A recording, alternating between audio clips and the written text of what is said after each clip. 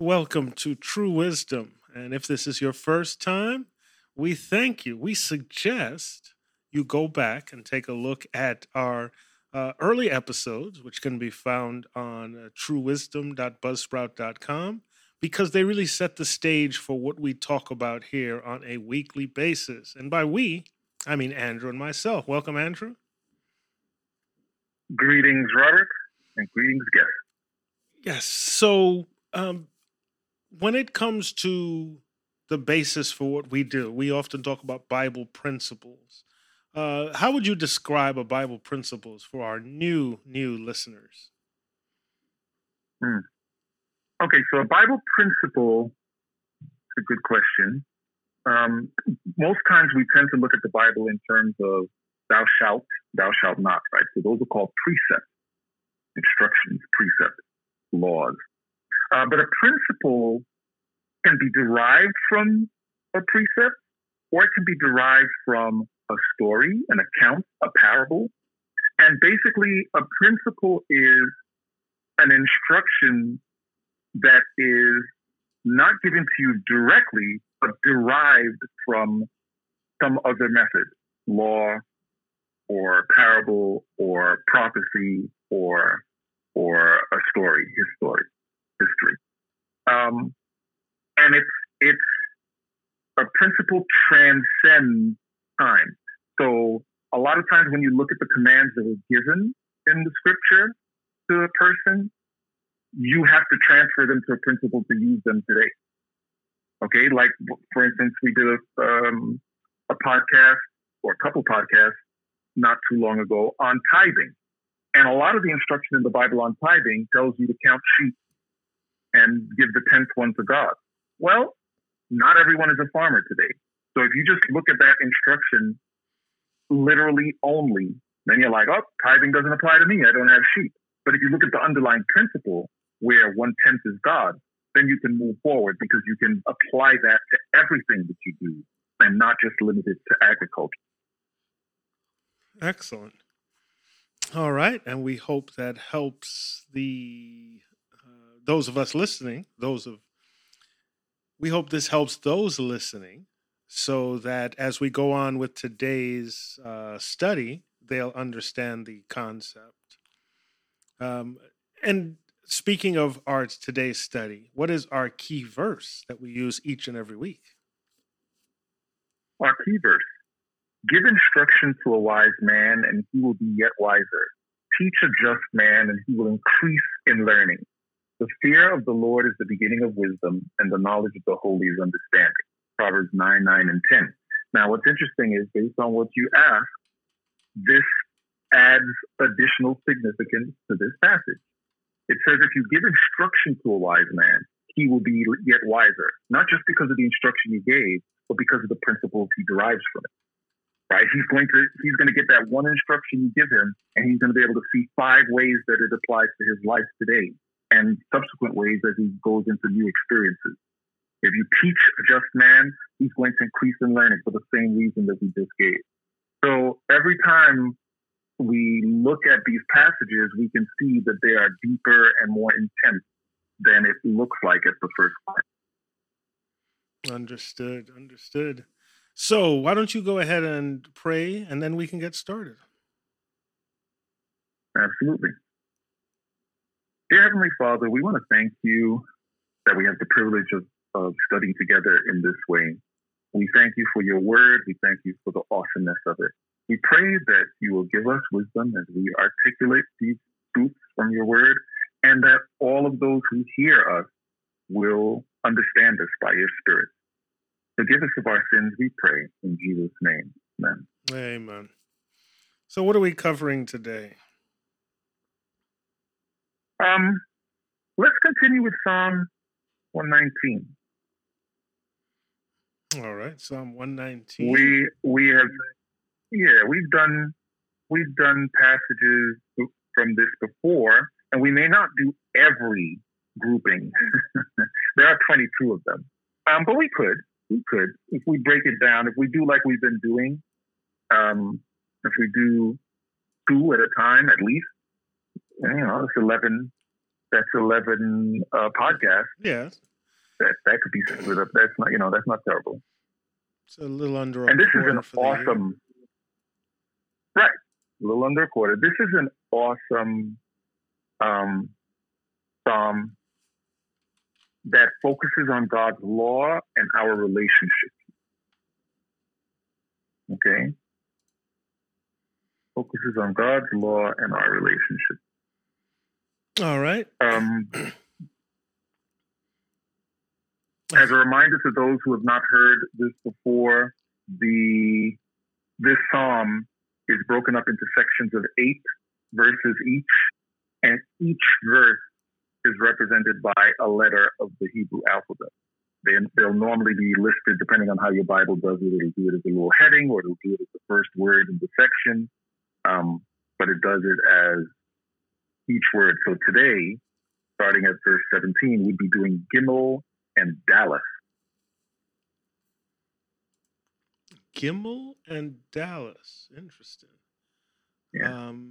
Let me just those are the 2 letters. All right. Gimel and Daleth. That would be starting from 17 to 24 is Gimel. Yep. And Daleth is 25 to 32. All right. So starting at verse 17,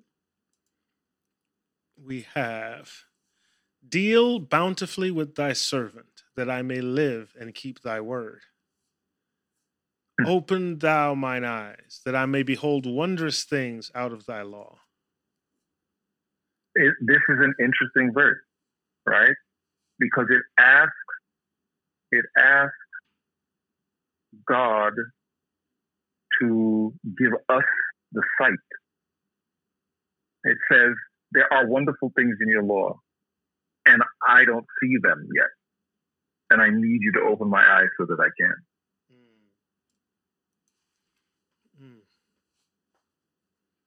Right? It's a revealing, because it's not suggesting that that the law doesn't contain awesome things. And by the way, out of thy law, here, the context of thy law is similar to the context of thy word in the previous verse. This is not limited to the 10 Commandments, right? When you hear the word or the term, the law, in Scripture, it's contextual. You have to look at it and see, what are we discussing? Are we discussing the 10 Commandments? Are we discussing all the writings of Moses? Are we discussing the ceremonial laws or the laws that governed the operation of Israel? Are we discussing the Old Testament scriptures, or are we discussing the Bible? That phraseology can be used in any of those ways, and when you're reading, you have to look for the context clues that let you know if it's a very narrow reading of that word or a broader reading of that word. Okay. All right. So now we're at verse 19. I am a stranger in the earth. Hide not thy commandments from me. What do you think that verse means? Yeah. I don't know. I had read it even before as I was parsing through. I am a stranger in the earth. Hide not thy commandments from me. Okay. I'll help you with the first part. There's a song, a hymn that we sing that says, I'm a stranger, and it says a second thing, and that thing will give you the answer. Which one? I'm a sojourner? I'm a stranger?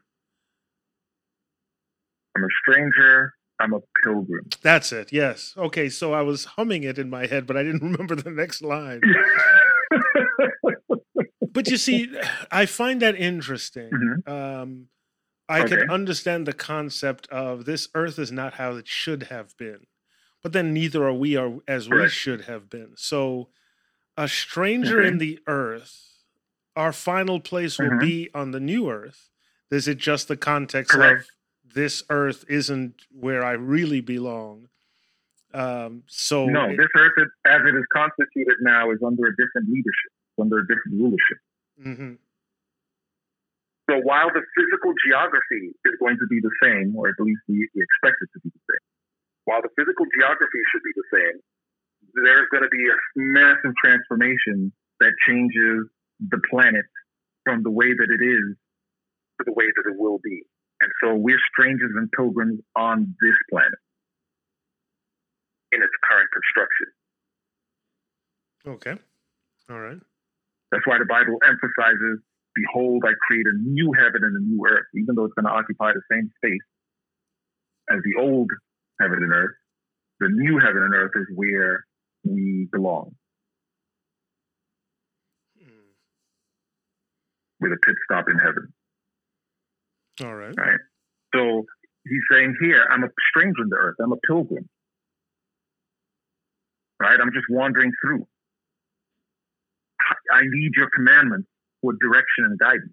I don't belong here, and I need your commandments in order to get me to where I belong.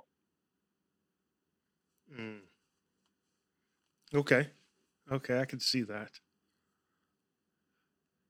It's not a full sentence. It's a see me as I understand myself to be, but help me to get to where I need to be. Okay. Right. All right. Verse 20. My soul breaketh for the longing that it hath unto thy judgments at all times. Thou hast rebuked the proud that are cursed, which do err from thy commandments. Remove from me reproach and contempt, for I have kept thy testimonies. Verse 23. Princes also did sit and speak against me, but thy servant did meditate in thy statutes. I think that's meditate. It is meditate. But thy servant did meditate in thy statutes. That makes a bit more sense. So in here, he's just talking about, even those people are speaking against me, I am just focusing on your word. Yes. In fact, it even though it doesn't seem like it, 21, 22, and 23 can be tied together. Mm-hmm. Right? Rebuke the proud, and they're cursed because they err from the commandment. Remove from me reproach and contempt. The princes did sit and speak against me, so that's reproach. And they have contempt. Right? And so now what you notice is at the end of 21, in fact, let's look at it. In 22, the word judgment is used. In 20, the word judgment is used. Right. In 21, thy commandment. In 22, thy testimony. In 23, thy statute. These are all variations on the same theme. These are all things that the scriptures compose of. Right? Commandments are the do's and the don'ts. Thou shalt not. Right? Statutes are the more precise instructions that are derived from the higher level commandments. Right? So when you see you have the 10 commandments, and then you have all these rules. If a man is out swinging an axe and didn't mean to kill someone, but he accidentally kills them, then he needs to run here and do this. Like, those are statutes. And those are statutes based on the thou shalt not kill. But if there's an accident, here's how you handle that, and this is what each side gets to do or not get to do. Right? The statutes get you into the weeds, as it were. Right? The commandments are up at the 20,000 foot view, but the statutes are, here's how the day-to-day living is going to look. Okay? Thy judgments. Judgments are also judgments are tied to how things are going to be punished, right? Because then you understand the severity of things. Fine. The Bible says don't lie, and the Bible says don't steal, and the Bible says don't kill. But then you see, and don't commit adultery. But then you see that adultery and murder have death as a consequence of doing them. Right? And there are a number of things that for which death was prescribed. A lot of things, actually, more than people think. But the point is, the judgment, when you get to see the penal code, right? When you get to see, hey, don't do this because manslaughter, homicide, such and such, here's how they break down, here's how they're going to be treated. It helps you to understand the magnitude of what you were told to do or not do. Okay? And then, of course, the testimonies are the witness of God. So that's the history, that's the prophecy, that's the outline of the stories. Like if you think about it, the book of Numbers is a book of stories about how Israel behaved and what came upon them in light of the statutes, which we see in Leviticus, commandments, which we see in Exodus, the 10 commandments are there, but also Deuteronomy. All right? And so you get the full picture. When you put all of those things together, you get the full picture of the scripture. Because, sure, thou shalt not do this, thou shalt do that. Here's what it looks like. Here's the punishment for this. And then you get a story. There was a guy on the Sabbath day picking up sticks. They said, what should be done about this guy? And the Lord said, bring him over here and let the people stone him with stones. Right? That's a story that happened with someone. Mm. It's not just, here's what the ruling of X or Y or Z is. It's a story. And so you're like, ooh, they took that commandment seriously. And the people checked. The people were like, hey, guy's done something wrong. We got some instruction here, but what should happen? Moses went and spoke to the Lord, and the Lord gave them specific instruction of how they should handle it. And that's what happened to that guy. Same thing as a child that was gluttonous or a child that rebelled against his parents. A child that was gluttonous or rebelled against the parents and would not listen, the instruction was that the parents were the one that they were going to bring that child before the whole congregation. The parents were the ones who had to throw the first stone. Yeah, and boy, that's a heavy burden to bear, but it just shows the extent of what rudeness would lead to. Well, yeah, but it works both ways, right? Because sure, the end result for that child, who's probably an adult by then, or at least, of age, certainly of age, the end result for them is the same regardless of who throws the stone. But the parents don't get to live anyhow. And I'm not saying that every time a child is rude or gluttonous that it's the parents' fault, but you can't deny that at least some of the time that happens, the parents are culpable, right? Right. And so here, what's being said is, whatever problem comes up from your offspring, you're not scot-free. Even if you were to blame, you're still going to have to bear some of the pain associated with dealing with this wrong that is now manifest. Because as a parent, I don't want to be the one throwing stones at my child. Right. It shows your own failure. Even if I'm at wit's end. Yes, it does. Yes, it does. Even if I'm at wit's end with them at this point, I don't want to just call up the police, go over to the police station, say, this child is just unruly, this and that, and then they take them away and, ta-da, I'm free of that burden. No, that's not how it works in God's system. They will be taken care of if they're recalcitrant, but you're not going to go away scot-free. And it's not about imposing guilt. Because we look at everything, we tend to look at Scripture and how God does things from the most negative human perspective. They're like, oh, why is God putting that guilt upon them? It's like, no. You should look at it reversed. The Lord is saying, as a parent, you do have responsibility. Yes, you cannot control everything that your child does. The best parent in the universe is God, and he still had rebellious children. Right. And he's bearing a cost for dealing with it. Like, let's not pretend that the great controversy plays out, and God is like, well, that was annoying, but everything is fine. No, Christ is forever human, has scars. The Godhead is shifted in some way that is impossible for us to properly articulate. And a lot of people that God created is lost. And even if he were to wipe all of our minds so that we never even remembered any of that. He remembered. He has to go through the rest of time knowing that some percentage of his universe rebelled and that they're lost forever.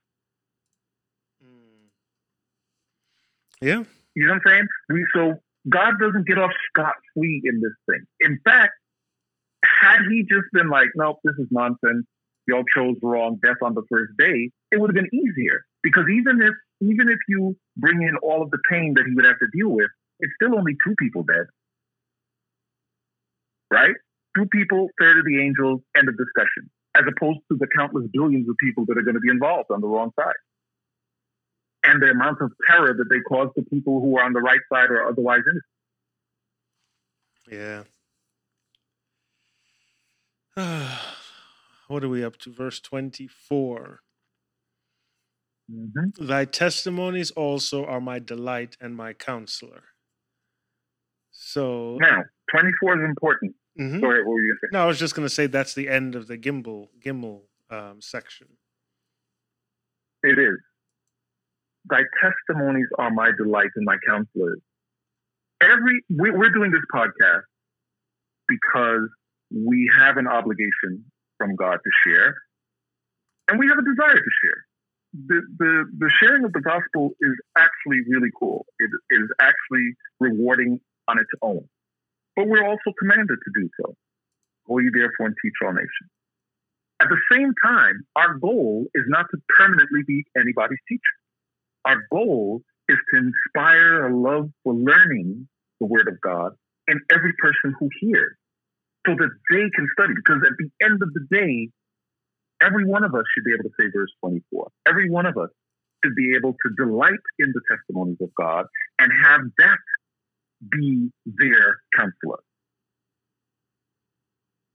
You're always going to be in a place where someone more knowledgeable than you can help you learn and move forward. But you shouldn't be in a place where you're only dependent on someone else. Right? A baby bird sits in the nest, very vulnerable, beak open, waiting for food to be dropped straight in. But the goal is that you get strong enough to fly and get your own food, and then offer your beak to another generation of baby birds to help them. Right? And the goal is not for you to sit in baby bird mode the whole time. Right. And I think that's one of the things we have lost with the way we treat a church now, where a church originally was a gathering of people to get them trained up to go out. But we're treating church more like, oof, this is my time to kick my feet up so someone else can almost effectively entertain me. So we're missing the part of the training and then going back out. There should be thousands of little churches all over the place rather than hundreds of buildings to house people. The housing is good for refreshing and strengthening, but we still have to do with the going out part. And not only the going out, right? I don't want to downplay the going out because it is important. But it's not only the going out. The other issue is we're waiting to be fed. We're not studying for ourselves. At least feed yourself. Even like that's half of a problem. Right? Even if the church was mostly selfishly feeding itself, it would be, in fact, if the church was selfishly feeding itself, they would learn from that feeding that they're doing that they have to go out. Right? That problem wouldn't last eternally because if in fact they were studying on their own, they would see that the Lord needs them out. He would instruct them in that way. But when we don't do that, when we wait for other people to feed us, then we have to go at the pace that they go. And if they don't happen to mention, oh, by the way, you need to be going out, then we're just coming back to be fed. Right.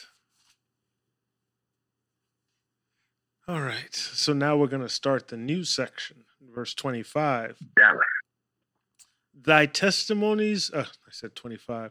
My soul's cleave unto the dust. Quicken thou me according to thy word.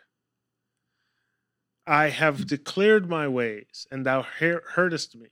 teach me thy statutes. Okay. Okay. My soul cleaveth unto the dust. I'm dying here. I'm dying. Quicken me. Give me life. Enliven me according to your word. I'm dying in trespasses, sins, physically, in every facet. Quicken me. Give me life according to your word. I have declared my ways. I have purposed in my heart. I have tried to move forward. You heard my purpose. Now teach me, please. Teach me your statutes so that I can live appropriately. And that ties into 27. Yes, 27. Make me understand the ways of thy precepts. So shall I talk of thy wondrous works. Right? So when I learn the instruction, because that's what precepts are, when I learn the instruction from God, I will witness. I will give testimony. I will talk of thy wondrous works. I will give you praise. Because there really is no way, once you get to know God, there's no way you can't talk about him. Right. Verse 28. My soul melteth for heaviness. Strengthen thou me according to thy word. All right. So 28 and 25, very similar. Mm-hmm. And we have to remember and by that the this way, is... we haven't... Go ahead. Mm-hmm. Go ahead. No, I was just going to mention that this is poetry. So we have to understand it in the forms of... It's important, but it's poetry. So that's why you see the flow of it in these shorter sentences. I wonder how it sounds in the Hebrew, but it's still very potent in English. Yes, it is. That's something I don't think we give credit to. That something will be powerful poetically in multiple languages, right? Because some languages don't translate well into other languages for the purpose of poetry. You're doing prose maybe, but when you're doing poetry, it doesn't always flow the same way. And yet here it does. The thing is, you notice how often the word "my soul" is used, and we haven't done this recently, but the word "soul" here is referring not to some ghost-like substance. It's the person, my person, right? Man became a living soul when the dust was given breath, and that's why he says, "My soul cleaveth unto dust." My body is returning to dust. It's coming back to dust. Quicken me, give me the life, restore me, prevent me from falling off here. Okay, we're at verse 29. Remove from me the way of lying, and grant me thy law graciously. I have chosen the way of truth. Thy judgments have I laid out before me. Verse 31. I have... Right, so you see, lying and truth. Take away lying from me. I have chosen truth. Grant me your law graciously. Your judgments have I laid before me. Like, I understand what the penalties are. I understand what your instruction is. I choose truth. So please take away lying.